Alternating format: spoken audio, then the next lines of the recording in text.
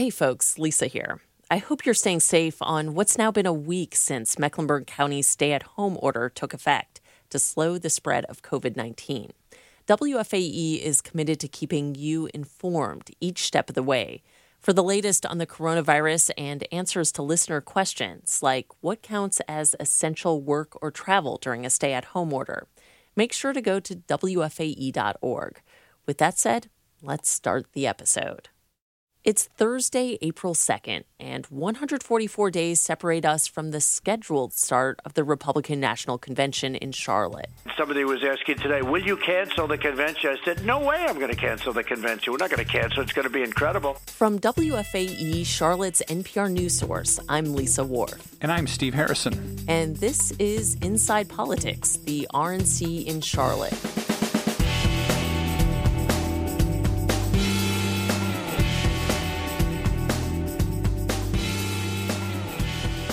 Like many states, North Carolina is now under a stay-at-home order, and the state is now seeing its first deaths from COVID-19.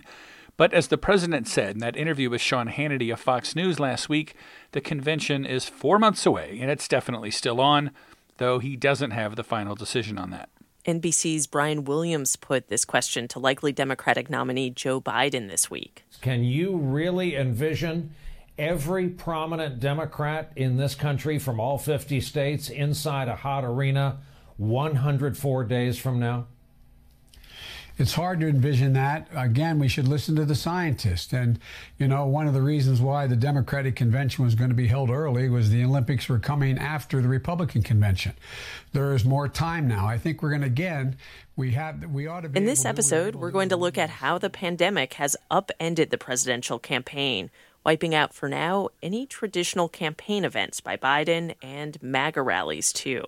We'll also look at how this crisis has affected the president's approval ratings and those of past presidents and other crises, and the State Board of Elections' recommendations to make it easier for people to vote by mail. Okay, so MAGA rallies are off the table, but President Trump has found a different forum, the near-daily press briefings. Thank you very much, everyone. Our country is in the midst of a great national trial, unlike any we have ever faced before. You all see it. You see it probably better than most. We're at war with a deadly virus. Those briefings are the subject of a Politico story. Trump turns a crisis into his new nightly TV show. It's written by Michael Cruz. He covers what he calls Trumpology. We've kind of gotten used to the drama of one of President Trump's political rallies. We've got the drama of the press conference now. So how do you see those dynamics different? There is an element of suspense in them in that we sort of wonder what he's going to say, what kinds of tiffs he's going to get into with various reporters, who is going to be there of the members of what we've come to see as kind of the supporting cast, the public health professionals, the doctors, the admirals, the cabinet members. The briefings have drawn a lot of viewers and listeners, and in a tweet on Sunday, President Trump quoted a New York Times article about them. He tweeted, "President is a ratings hit. His coronavirus updates have attracted an average audience of 8.5 million, roughly the viewership of the season finale of The Bachelor." Cruz says the president has managed to make the daily briefings into a soap opera, with the public wondering who will get the credit and blame. And questions like, will Dr. Anthony Fauci be on the show, or will he be written out of the script? What about Dr. Deborah Birx, the coronavirus response coordinator? What will Dr. Birx say? How will she navigate the odd dynamics of trying to push back at something President Trump might say without totally pushing back against what President Trump has just said? That's a pretty typical dynamic between Trump and the supporting cast. There have been moments of disagreement on stage, though. Remember a couple weeks ago when Trump called the anti-malarial drug chloroquine a game changer in regard to treating COVID-19 and said the FDA had already approved its use. Fauci was asked about that the next day. But the information that you're referring to specifically is anecdotal. It was not done in a controlled clinical trial, so you really can't make any definitive statement about it. President on that on those therapies? I think, without seeing too much, I'm probably more of a fan of that than maybe than anybody. But I'm a big fan, and we'll see what happens. And we all understand what the doctor These says are 100% correct. kind of the latest installment in the ongoing Trump show that has been his presidency and to some extent his existence overall, well before he got into politics as well. And one of the pivotal plot points came later on in that press conference when NBC News reporter Peter Alexander asked Trump a series of questions. What do you say the Americans were scared, though? I guess nearly 200 dead, 14,000 who are sick, millions, as you witnessed, who are scared right now. What do you say to Americans who are watching you right now who are scared? I say that you're a terrible reporter. That's what I say. Go ahead. I think it's a very nasty question, and I think it's a very bad signal that you're putting out to the American people. The American people are looking for answers, and they're looking for hope. And you're doing sensationalism. Cruz saw that moment as enlightening. Fairly early in the response to the worsening pandemic, there was still sort of the question for the American public whether or not we would see a slightly different Donald Trump, given the gravity of the situation. And in that moment, it's fair to say we all understood, perhaps we shouldn't have thought this in the first place, but we all understood that Donald Trump still was Donald Trump. Cruz said the president has struggled with an enemy he can't bully on Twitter. The coronavirus is a different kind of enemy, and it is as tough a nut as he has had to try to crack.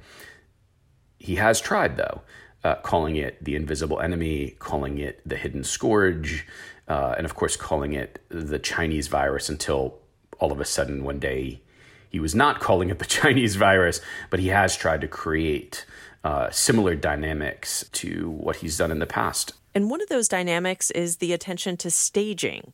Cruz recounts how once Trump's longtime advisor Roger Stone told him, Trump always understood that how you look is ultimately more important than what you say. You see that in this story. I once remember talking to Chuck Todd from NBC, who said that after he interviewed Trump on the campaign trail in 2015 and 16, he would ask to have the camera sort of flipped around so he could watch on the small screen how he looked, but to watch on mute. That's how he wanted to sort of study the performance he had just given. And now figure that into the press briefings. In those evening briefings when families are perhaps eating dinner and CNN is on and the sound is down, the image that comes across is Donald Trump, the president, in the center of that stage, looking like he's on top of things and in charge, regardless of whether or not he actually is, regardless of the particulars of the response, regardless of the particulars of the amount of medical equipment that is or is not getting to nurses and doctors all over the country. He looks like he's in charge. And I think that is something you're seeing in some of those approval bumps. And Trump's approval ratings are the highest they've been, at least since his first weeks in office. How does that bump compare to presidents in past crises? We'll have more on that right after this quick break on Inside Politics, the RNC in Charlotte. Hey folks, today's podcast was made possible by listeners like you. Thank you to the listeners who submitted their questions on WFAE.org/InsidePolitics. And thank you to the listeners who made a contribution to WFAE to support breaking news and in-depth reporting. If you're enjoying today's episode and learning something new from Inside Politics, the RNC in Charlotte, make sure to give this podcast a rating and review in your favorite podcast app. And if you want to support the podcast even further, become a member of WFAE with a donation of any amount. $5, $10, $15, you name it. Just hit the donate button on WFAE.org/InsidePolitics. And thanks.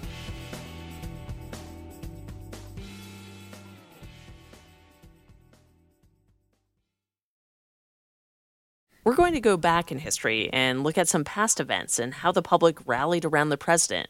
Here's David Hopkins, a Boston College professor who wrote the book Red Fighting Blue, How Geography and Electoral Rules Polarize American Politics. What we're seeing right now is a very familiar pattern, which is called the rally effect, short for rally around the flag. And what it is that when there's a time of national crisis, the approval ratings for the president rise. And we've seen this happen ever since we've had good survey data to measure it. And so it's not very surprising that Trump's numbers are up a bit, because probably any president in this situation would be up a bit. So, Steve, where are Trump's approval ratings now? ABC News and the Washington Post found that 49% of registered voters approve of the president's performance, compared with 47% who disapprove. That was for the period between March 22nd and March 25th. Another highly rated poll, the Monmouth University poll, shows that 46% of voters have either a favorable or very favorable impression of the president. Here's Patrick Murray, Monmouth's director. Going back to when he took office, that's the highest number that we've registered for him. So it's clear that there is some benefit, that people do want to be able to rally around the president. For example, he's never been in double digits among Democrats at all. Now his approval rating among Democrats is 11%. And yes, 46% is Trump's highest approval rating, but not by much. It's up just a couple of points from past months, and that's what Murray finds intriguing. We talk about his numbers moving in terms of 2 or 3 points as being extremely significant, and we would have never done that for another president. We would expect to see bigger shifts in these times of times. But because our partisan tribes here in America are so entrenched, we've never seen a lot of movement. And even when we get to a nationwide pandemic, which has basically shut down most of the country, we still don't see a lot of movement, which says a lot about, where we are as a public right now as much as anything else. And the uptick in approval ratings for the president has shown up in head-to-head matchups with Biden. And Murray doesn't know if that's because people are responding positively to the president or if it's because Biden has been invisible. I talked to a campaign staffer for one of Biden's former Democratic opponents, and that staffer is worried that the former vice president just isn't visible enough. Biden brushed off that concern during a Zoom press conference last week from what he called his recreation room. Are you concerned at all about getting your message across? Well, I was but I'm finding out that what you've mastered along before me, that the new technologies are quite effective. I noticed that, for example, that when I laid out my plan 3 days ago or 4 days ago, that it didn't get covered on the national nets, but I found out 3.8 million people watched it online. The new technologies led him to hold a telefundraiser where his visibility or lack of it came up. It was hosted by former chairman and CEO of the Coca-Cola Company. Notable guests were former Georgia Senator Sam Nunn and Sally Yates, the former acting U.S. Attorney General. And according to a pool report from the event, the Biden campaign allows reporters to cover parts of his fundraisers. One donor said what she's concerned about is, quote, that we see Donald Trump every day with this crisis, giving his press report. And she said she'd just love to see Biden more. Like, quote, how do we get more of you and less of him on our airwaves? Here's Murray again. One of the things that we saw, if we go back in time, in 1988, that was one of the times that we saw public opinion shift very radically, was when Michael Dukakis had won the nomination, but then went off the campaign trail for the summer of 1988 and went from being a double-digit favorite to win that election to being behind because he wasn't campaigning and the president, George H.W. Bush, was out there on the trail. That's right. Right after the DNC in July 1988, Dukakis had a 17-point lead over Bush, 55-38. But after the RNC in August in New Orleans, Bush was back on top. And then the infamous tank commercial came a month later as Bush began pulling away. That's one of the things I think that the Biden campaign might be worried about right now, is the sense that they just don't have a platform in which they can just simply remind people that they are there. So that's why he's going to do interviews on places like The View, things that have a large audience, just to try to remind people that he's still around. But Hopkins, the Boston College professor, said he thinks this campaign is different. It's certainly true that Biden is not going to be the focus of attention for a while, but that isn't necessarily a very damaging thing for him. It's really not an election that's going to turn on what people think about him so much as what they think about Trump. Okay, so the president's approval ratings are up. But as Murray mentioned earlier, when you look at history, the bump he's received is really pretty small. Let's go back in time and look at some other rally effects. Let's start in 1962. This is a CBS News special report.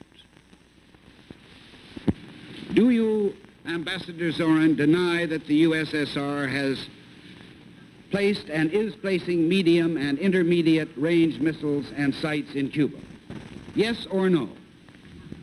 Despite that angry rhetoric at the United Nations, the world seems to have veered off, at least for the moment, the collision course toward global annihilation. President Kennedy's approval rating had been sliding through the summer and fall of that year. But after the Cuban Missile Crisis, which was in October, right before the midterms, more than 70% of the country approved of his performance.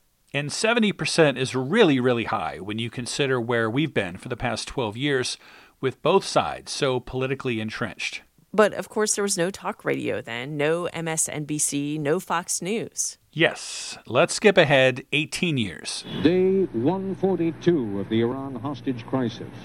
And the Shah's arrival in Egypt complicates efforts to free the hostages. We'll talk about that tonight with the top Iranian diplomat in this country and with the wife of one of the hostages. That report was from March 1980. But going back to November 1979, when the embassy was stormed and the hostages were taken, President Carter's approval rating went from 32% in a Gallup poll to 61%. But the hostage crisis and the economy wiped out that rally effect. By the spring of 1980, Carter was back to between 30 and 40%. And then there was the first Gulf War. This is a CBS News special report. Showdown in the Gulf. Reporting from New York, Dan Rather. No decision that any president has to make is of greater consequence than the decision to go to war. President Bush has made it in regards to Iraq's invasion, occupation, and rape of Kuwait. President George Bush received a boost in August 1990 when Iraq invaded Kuwait, with his Gallup approval pushing past 70%. And then after Desert Storm in February, it briefly approached 90%. And the biggest rally effect ever came after 9/11. George W. Bush's approval rating at the end of September was 90%. For Gallup, that's the highest presidential approval rating ever. Now, let's wrap up with a topic we examined in Episode 5 of Inside Politics on how the State Board of Elections is preparing for November and a possible surge in people voting by mail. The executive director, Karen Brinson-Bell, had floated the idea of sending every registered voter a mail ballot, which would allow them to vote by mail, in addition to being able to vote in person on Election Day. We have more clarity on that now. Brinson-Bell made recommendations to the governor and the General Assembly about changes. She didn't propose sending everyone a mail ballot, but she is recommending making it easier for people to vote by mail. Right now, you need either a notary to sign your mail ballot or 2 witnesses. And to encourage social distancing, she wants to require only 1 witness or eliminate that requirement altogether. And there are other things like having prepaid postage to return mail ballot request forms and making it easier to request a ballot altogether. But I think the most interesting idea is to make Election Day, for 2020 at least, a state holiday. The reason is that she's worried about having enough volunteers to work precincts, because most of those volunteers now were elderly and most endangered to COVID-19. So the idea is that November 3rd is a state holiday. Then there's a large pool of people who could volunteer to work at the polls, like teachers and state workers. And those changes need to be approved by the General Assembly, which looks like it will be a challenge. I talked with Senate Leader Phil Berger, the state's top Republican, and he was very cool to the idea. I understand that some progressive, liberal, Democratic groups would like to roll that back and put us back in many respects to where we were. I'm afraid that's where the elections director would take us with her proposals. When he says where we were, he's talking about the 2018 9th Congressional District mail ballot scandal. Yes, remember, both Democrats and Republicans voted for a tougher law on mail voting after that scandal, and Berger sees these changes as Democrats trying to undo that law. Because even though the 9th District scandal involved a Republican candidate, Democrats overall favor mail voting and bringing down what they see as barriers for people voting. Berger also didn't like the idea of a statewide holiday on Election Day. He said the state already has 2 weeks of early voting. And we'll stop on that note. Thanks as always to our political reporter, Steve Harrison. Happy to help, Lisa. For continued coverage of the coronavirus outbreak and its impact on Charlotte and national politics, go to WFAE.org.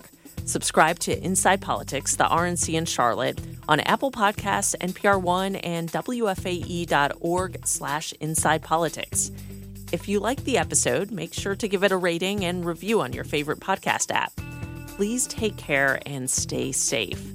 Until next time, I'm Lisa Wharf. Catch you real soon on the Inside Politics podcast, the RNC in Charlotte.